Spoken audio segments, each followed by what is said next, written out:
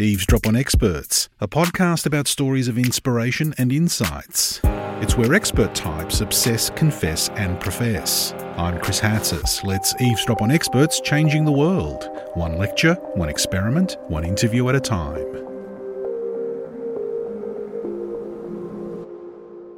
If I say big and naughty, your first thought won't be of architecture. Unless, of course, you are Sir Peter Cook, the iconic, influential architect and co-founder of avant-garde architectural group Archigram.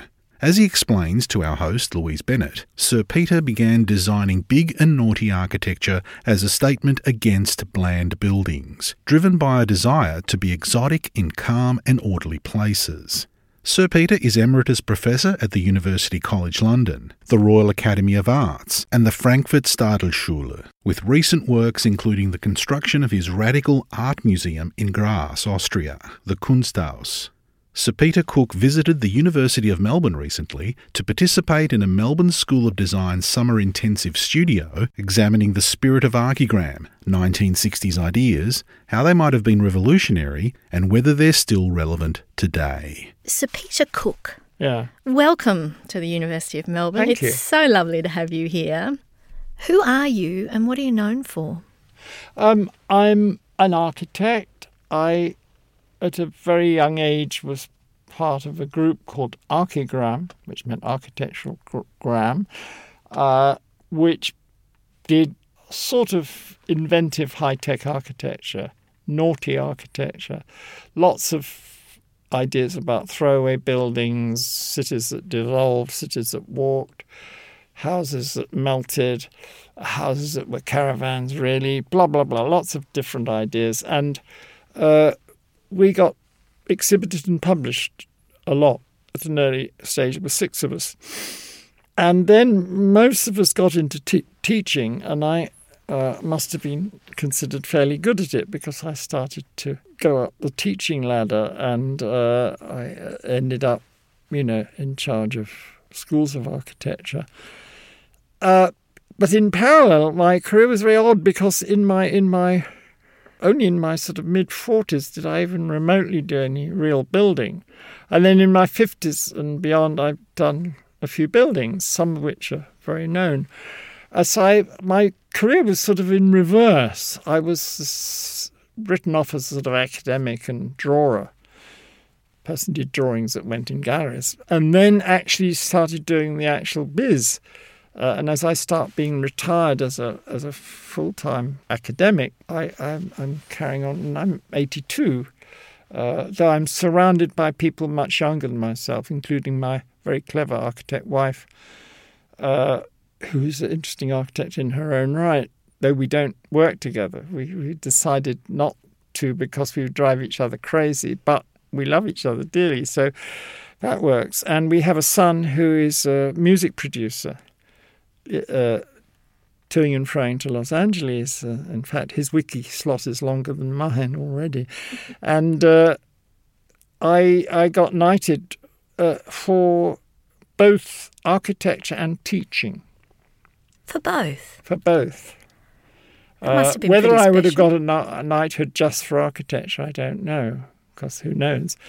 But I got it for architecture and teaching.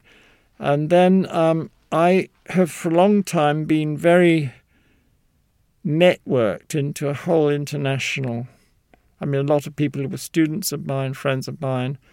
My wife is Israeli, not English. Most of my friends are from other parts of Europe, hence my dread of Brexit, etc. And I have a lot of people in this city were students of mine.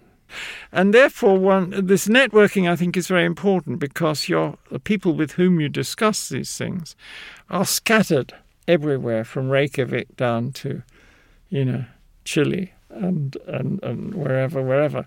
May I ask, do you feel any affinity with Peter Cook, the comedian and satirist, at all? We were roughly the same generation, but not really at all, no. The reason I ask is obviously you share a name, but also when looking at your work, there seems to be so much humour invested in it. Yes, I think I've become more humorous as I got older. I become more interested in people as I got older. When I was a student and an early days teacher, there was a lot of chit-chat about, sociology and so on, which I found incredibly tedious and done by kind of boring people who were trying to be clever.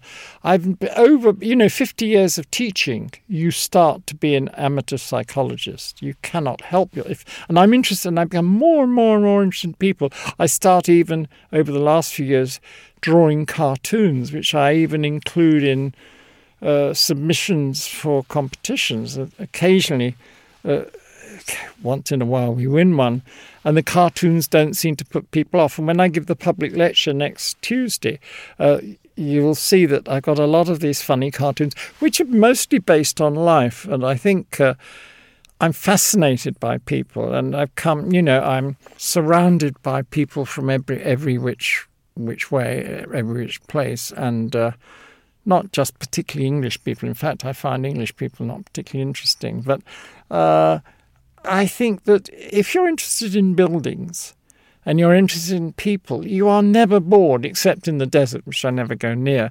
But if you're on the tram coming up the hill, if you just sit there on your own, you spot funny little things, And you look out the window, you spot funny little things. You're sitting in a Chinese restaurant, you spot funny little things. You come into a uni. I just came along this corridor now, and I saw that there are a lot of people standing at computers. And I think, I wonder if they are robots or they're real people.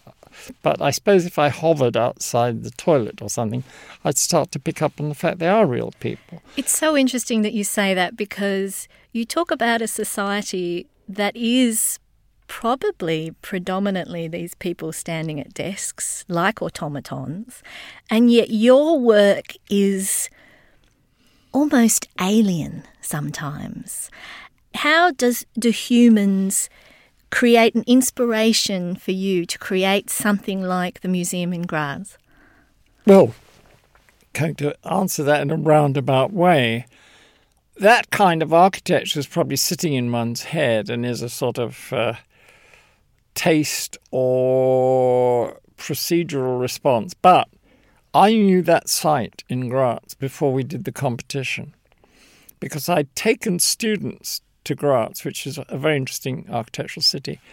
And there's a dodgy bar that used to be on that site that was open at 3 a.m. And I'd been there with Bartlett students in this bar, which is near the red light district. I also, my colleague on it, Colin Fournier, and for a long time had a girlfriend who came from Graz. And I'd been to Graz even myself 8 times. We knew the site.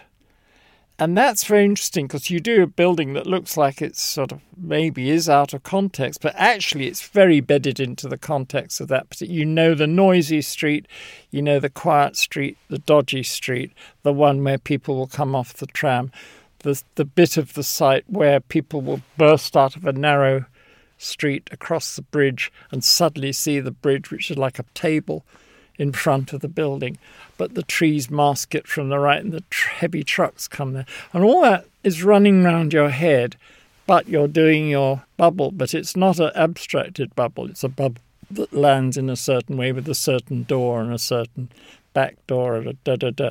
Because it looks like something from under the sea. No, but it's actually something that lands on that very particular site. And even its shape was dictated by the fact that it wasn't actually a straightforward rectangular site. It was a site that had a bit chipped out of the corner of it, where we had to keep these old Baroque houses.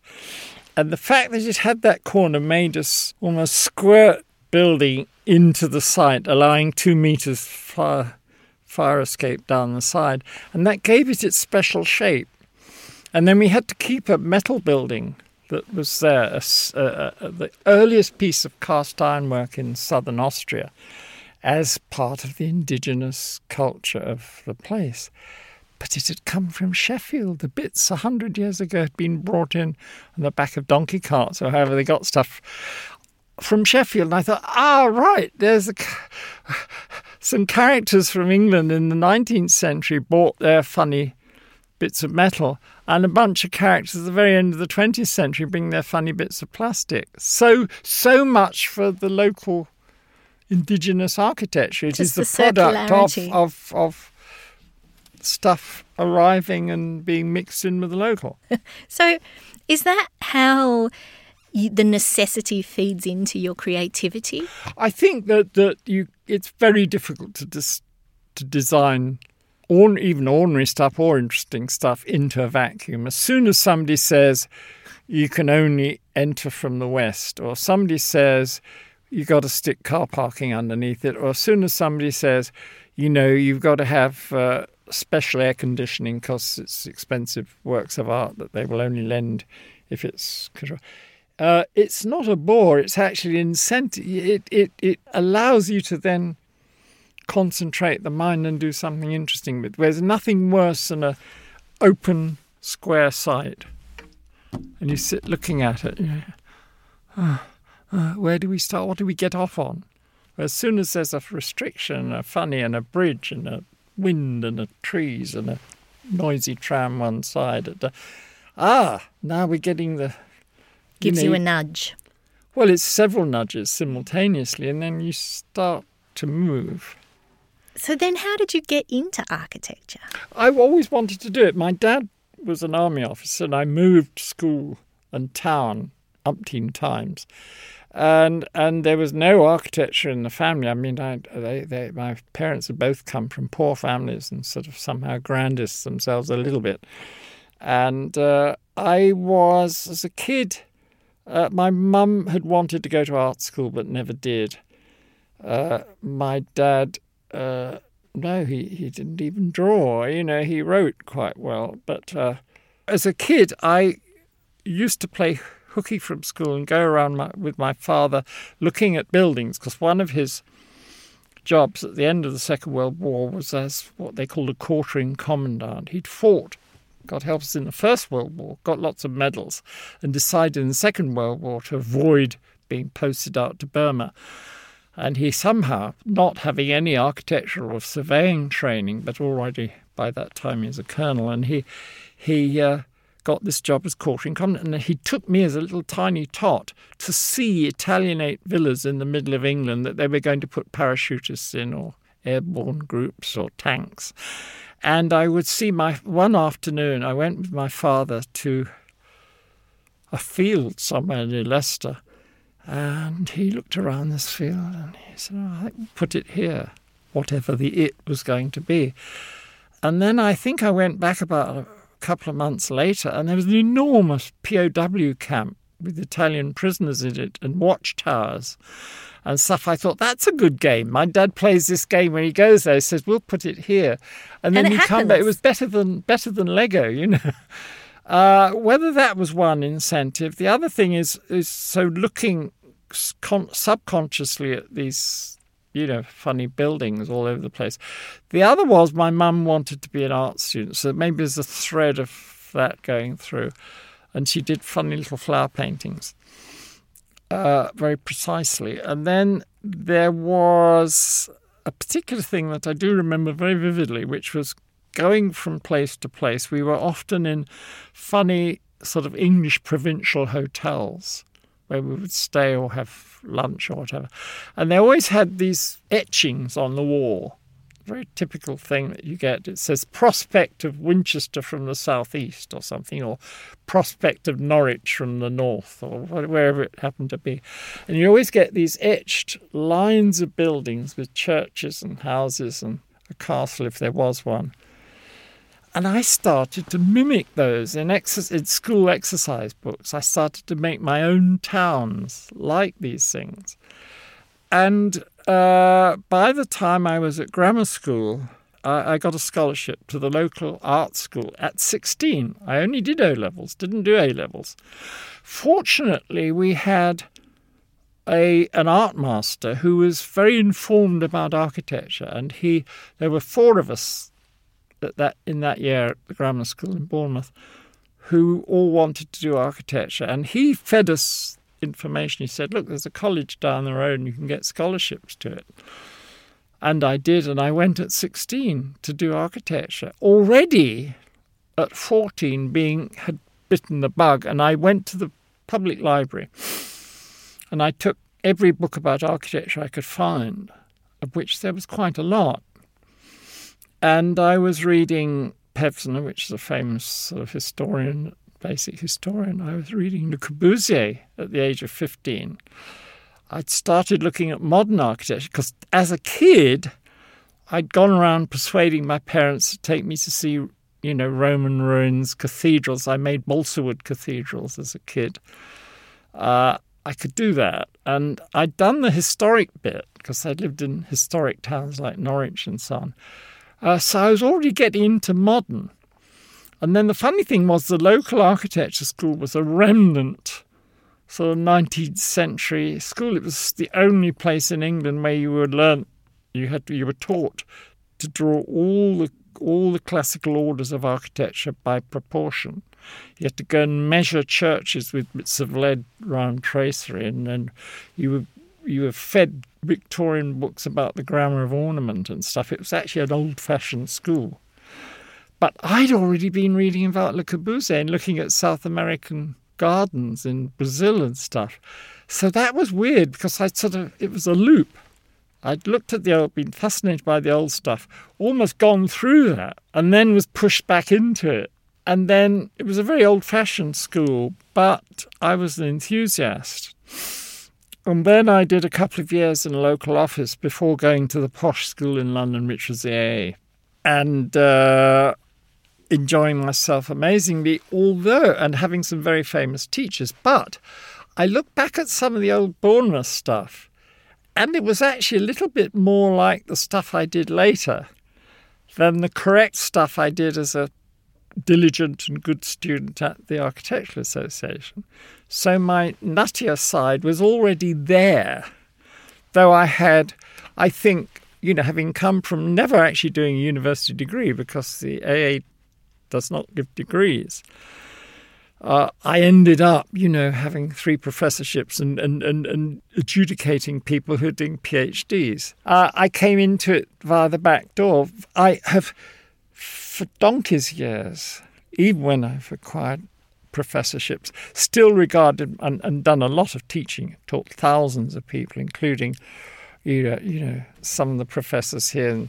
I still have almost now regard myself as a designer who happens to be doing a bit of teaching than actually an academic. And even the books I do are kind of really chatting about designing. I'm not an academic. I'm not much into theory. I invent theory, but I'm not much into it. In the business of reconstruction, I think that universities everywhere spend an enormous amount of time saying we have to restructure the curriculum, and we're going to do this with the curriculum, and we're going to do that with, whether we are faculty or a department and all that stuff. I don't think it matters that much. You can have a bum curriculum, you can have an awful curriculum, which you can pick endless holes in, but if you've got enthusiastic people teaching, if they're prepared to really go with it, if they're prepared to really try and understand the students and then enthuse them, you can even work a crap curriculum in a bad building in a hot, cold or flooded town with people who have or have not had good previous education. If you can get them enthused, you can get them rolling and find out what turns them on, to put a silly phrase, it can be all right. And you can take the most elegant building in the most interesting town with the most sophisticatedly reared students, and it still can be, it won't be the worst, of course, but it can be dull. So do you think your interest in people has a very strong effect on your creativity? I think it has in recent times. I will, when I do the public lecture on Tuesday, I will talk about a building we built in Australia, actually, up at Bond University, which is their architecture school. And I did, because I'd done it before elsewhere, I was persuaded by my colleagues to do cartoons about, bearing in mind that this is a unique opportunity. You are not only an architect, you have been a regular educator. You've run 2 schools, and then you get a competition for designing an architecture school. You're the guy sitting the other side of the desk as well. And so you are, in effect, the client as well as the designer. Actually, with the art museum in Graz, I had also run the Institute of Contemporary Arts in London for 2 or 3 years. So I had run an art museum. And then you know what are all the funny things. So basically, you don't just design by the book. You don't just go through the book and say, we've got to have one of those, 6 of those. The door has to be in a certain place. You know the anecdotes. You know that in an art gallery, the big hassle is not just getting the stuff in the right place on the wall. It's dealing with the next exhibition arriving before the customs officer has got there and the existing exhibition hasn't been struck. So you've got to allow that. You've got boxes of catalogues arriving halfway in the afternoon, but an opening that evening. It's the hassles that you have to sort out. Same with an architecture school. How do you get different groups of people moving? And my cartoons were actually anecdotal. Our references, when we were sitting in London designing this thing, Gavin and I would sit there saying, you remember that funny corridor they got at UCLA in Los Angeles? That's a good idea because you can look at the crit going on, but you don't interfere with the crit because it's like, that's not bad. You know that funny basement at the Bartlett where they make funny things that poke up? That's not a bad idea. You know that big room at Cooper Union in New York? That's quite an interesting one. It's different from the one at Harvard where the roof does something different. But the great thing about the Cooper one has these funny little rooms just off it. And you use actual examples from your own experiences, and you sort of stick them in your back pocket. There's all anecdotal things. So instead of doing the rule book, you say, funny things go on in architecture schools, don't they? What happens if you're the chief big and you've got a boring person coming in your direction? Is there a secondary means of escape? Can you get the hell out before the boring bastard gets there? Which leads us to put 2 bridges over the central space, one of which is for escape. Things like, can you watch the students without interfering with them unless you want to? Can you invent spaces where they can do special non-curricular things and also use them as places to hang out or have a tete-a-tete or sit and... They're for humans. They're for humans because it's human, not just institutional. And that's where it becomes really, really interesting, I think. Now, whether everybody understands the significance of all this, sometimes they do, sometimes they don't. At the very lowest, you enjoy it yourself. You think, well, somebody will get the hang of this, maybe. Or they may misuse it. And I mean, if you're living in London, half the buildings we are in are misused. We work in a little office in God help us, a Jacobean building. You didn't know there were any of those left in Islington, where I bumped my head because Jacobeans were smaller than me. But inside the rooms are people at computers. Well, the Jacobeans probably wouldn't have even... Where does this take us?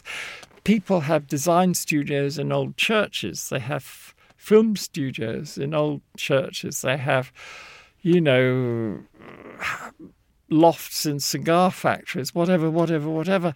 And actually sometimes to great advantage. So I once said that the Graz Kunsthaus, this art museum that we did, if it's turned into a car showroom, I wouldn't worry. I don't think it has to be that precious. So it's a car showroom. I really want to go back a little bit to what you were saying about creativity. What I glean from that is creativity being superseded by corporate. Well, I mean, yes. To cut a long story, yes, I think that is a really serious cultural issue today. But it's not universal. And I think what may happen, like if you take obvious issues of history, the cinema came in and said people said it will kill the theatre. Well, it did for a while, but then it regrouped, and people with theatre training, I think why there's so many Brit actors that are so successful is that there's a very good training in the theatre, and they become very good at movies. People said, at the moment, they're saying the internet will kill locale. But I'm not so sure. At a certain point, I mean, already it's very interesting statistically that Kindle, the book is going downhill, and the number of books being sold is going uphill, contrary to what would have been the perceived wisdom 5-10 years ago. Is there any application then for the thought that perhaps computer programs are killing architecture? Yes. Where do you think drawing sits in all of this? Well, I think drawing has a spontaneity that, if I take up this pen and I let it drift around the paper, it has an immediate spontaneity. I can't even predict what my hand might next do. People doing the same operation on a computer, the computer tends to be correct. You can program it to be nearly not correct, but it still has certain observances. I think me drifting around with the fountain pen and somebody with a computer who can then extrapolate that is a perfect combination. But at the point of creativity, there are many, many layers of argument going on. I have friends and colleagues who would say, no, the computer now can create things that your pen could never imagine. And that is to some extent true. On the other hand, I think the willfulness inherent in the drifting pen on the paper, there's a certain level of instinctive creative willfulness, which is a very precious thing. I don't think everybody can use it, but it's important in all levels. When we were having a conversation this morning somewhere along the line that the similarity between orchestral scoring and urban design, which is where and John Warwicker, the graphic guy, maybe you don't. He's a professor at the art school. He's a very famous English graphic designer of a company called Tomato. I've been spending a couple of mornings together, and the conversation then between us, we were talking about cause and effect and space. He introduced this thing of the issue of silence or space between pieces, between objects. And then I drew the analogy with symphonic scoring, where you will set up a bit of a theme and then you'll let it drift, and then you'll have quiet passage, and then somehow there'll be a hint of something else happening which then develops up. If you think of that extrapolated into space, into avenues and terraces or monuments or intensities of towers together as against less intense groupings of towers, think of it compositionally, or think of landscapes, or think of Japanese gardens where you are led to a platform from which, if you take a certain view line, you see a special object. You move towards the special object, and from that point, you see the tea house. You then move towards the tea house, and your state of contemplation is different from outside the piece of stone. And then you in other words, it's theatre, it's trajectory, it's kinetic, it's compositional. And these sorts of composition, how an author will, or a film writer will introduce a character at a certain moment in the narrative, where that character will develop a persona that becomes more and more important vis-a-vis the other characters. Same way by a composer introducing a sub-theme. You're the artist then taking the audience with you on the journey. Yeah, but it's also a question of timing, positioning, spacing, iconography, to what extent something is special. Now, that almost comes back to architecture. If you just give a very bland piece of architecture, then you're putting an enormous amount of onus on the inhabitant to do something special, which they may not be up to.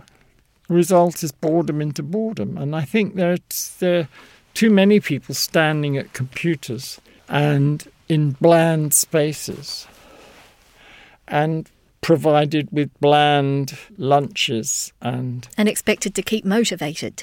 Yeah, but maybe then they what do? They have expensive holidays in Bali. If they're Australian, it seems to me. They go off to Bali and do all sorts of naughty things and then come back. Speaking of naughty, I've heard your work described as big and naughty. Yeah? How do you feel about that? Great. Pleased. It's flattered. What makes it big and naughty? Because it sort of deviates from the norm. I mean, it's nothing. It's also a bit of an easy categorization. You know, there's. I mean, in this town, you have a lot of buildings done by firms like Ashton Raggett McDoodle, the Lyon family. There's some buildings I know, and I you know, they're not exactly. I think my stuff is more straightforward than theirs. But I understand their naughtiness. I also knew when he was alive Peter Corrigan, who was their teacher, and I sort of know where it's coming from. Well, I think I know where it's coming from. And I think their buildings, even if they're hated by a lot of people, I think they're doing a great job in Melbourne. They make Melbourne a bit special. I'm not saying every building should be the same, but that gives Melbourne a bit of a twist. And it goes with a town that has a very good series of restaurants that also have lots of things that give it a twist. I mean, Melbourne should not underestimate itself.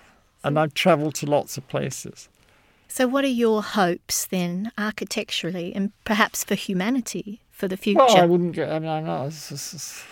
I just hope people cheer up a bit. I hope they get less circumspect. I hope there's another generation... And the impetus may come from somewhere we don't expect. Sir Peter Cook, it has been an absolute rich adventure thinking about and talking about your incredible architecture. Thank you so much for speaking with me today. Thank you. Thank you to Sir Peter Cook, Emeritus Professor at University College London, the Royal Academy of Arts and the Frankfurt Stadelschule. And thanks to our reporter Louise Bennett. Eavesdrop on Experts, Stories of Inspiration and Insights was made possible by the University of Melbourne. This episode was recorded on January 31, 2019. You'll find a full transcript on the Pursuit website. Audio engineering by me, Chris Hatzis. Co-production, Sylvie Van Wall and Dr. Andy Horvath. Eavesdrop on Experts is licensed under Creative Commons, copyright 2019, the University of Melbourne. Drop us a review on iTunes so other people can find our podcast easily. And check out the rest of the Eavesdrop episodes in our archive. I'm Chris Hatzis, producer and editor. Join us again next time for another Eavesdrop on Experts.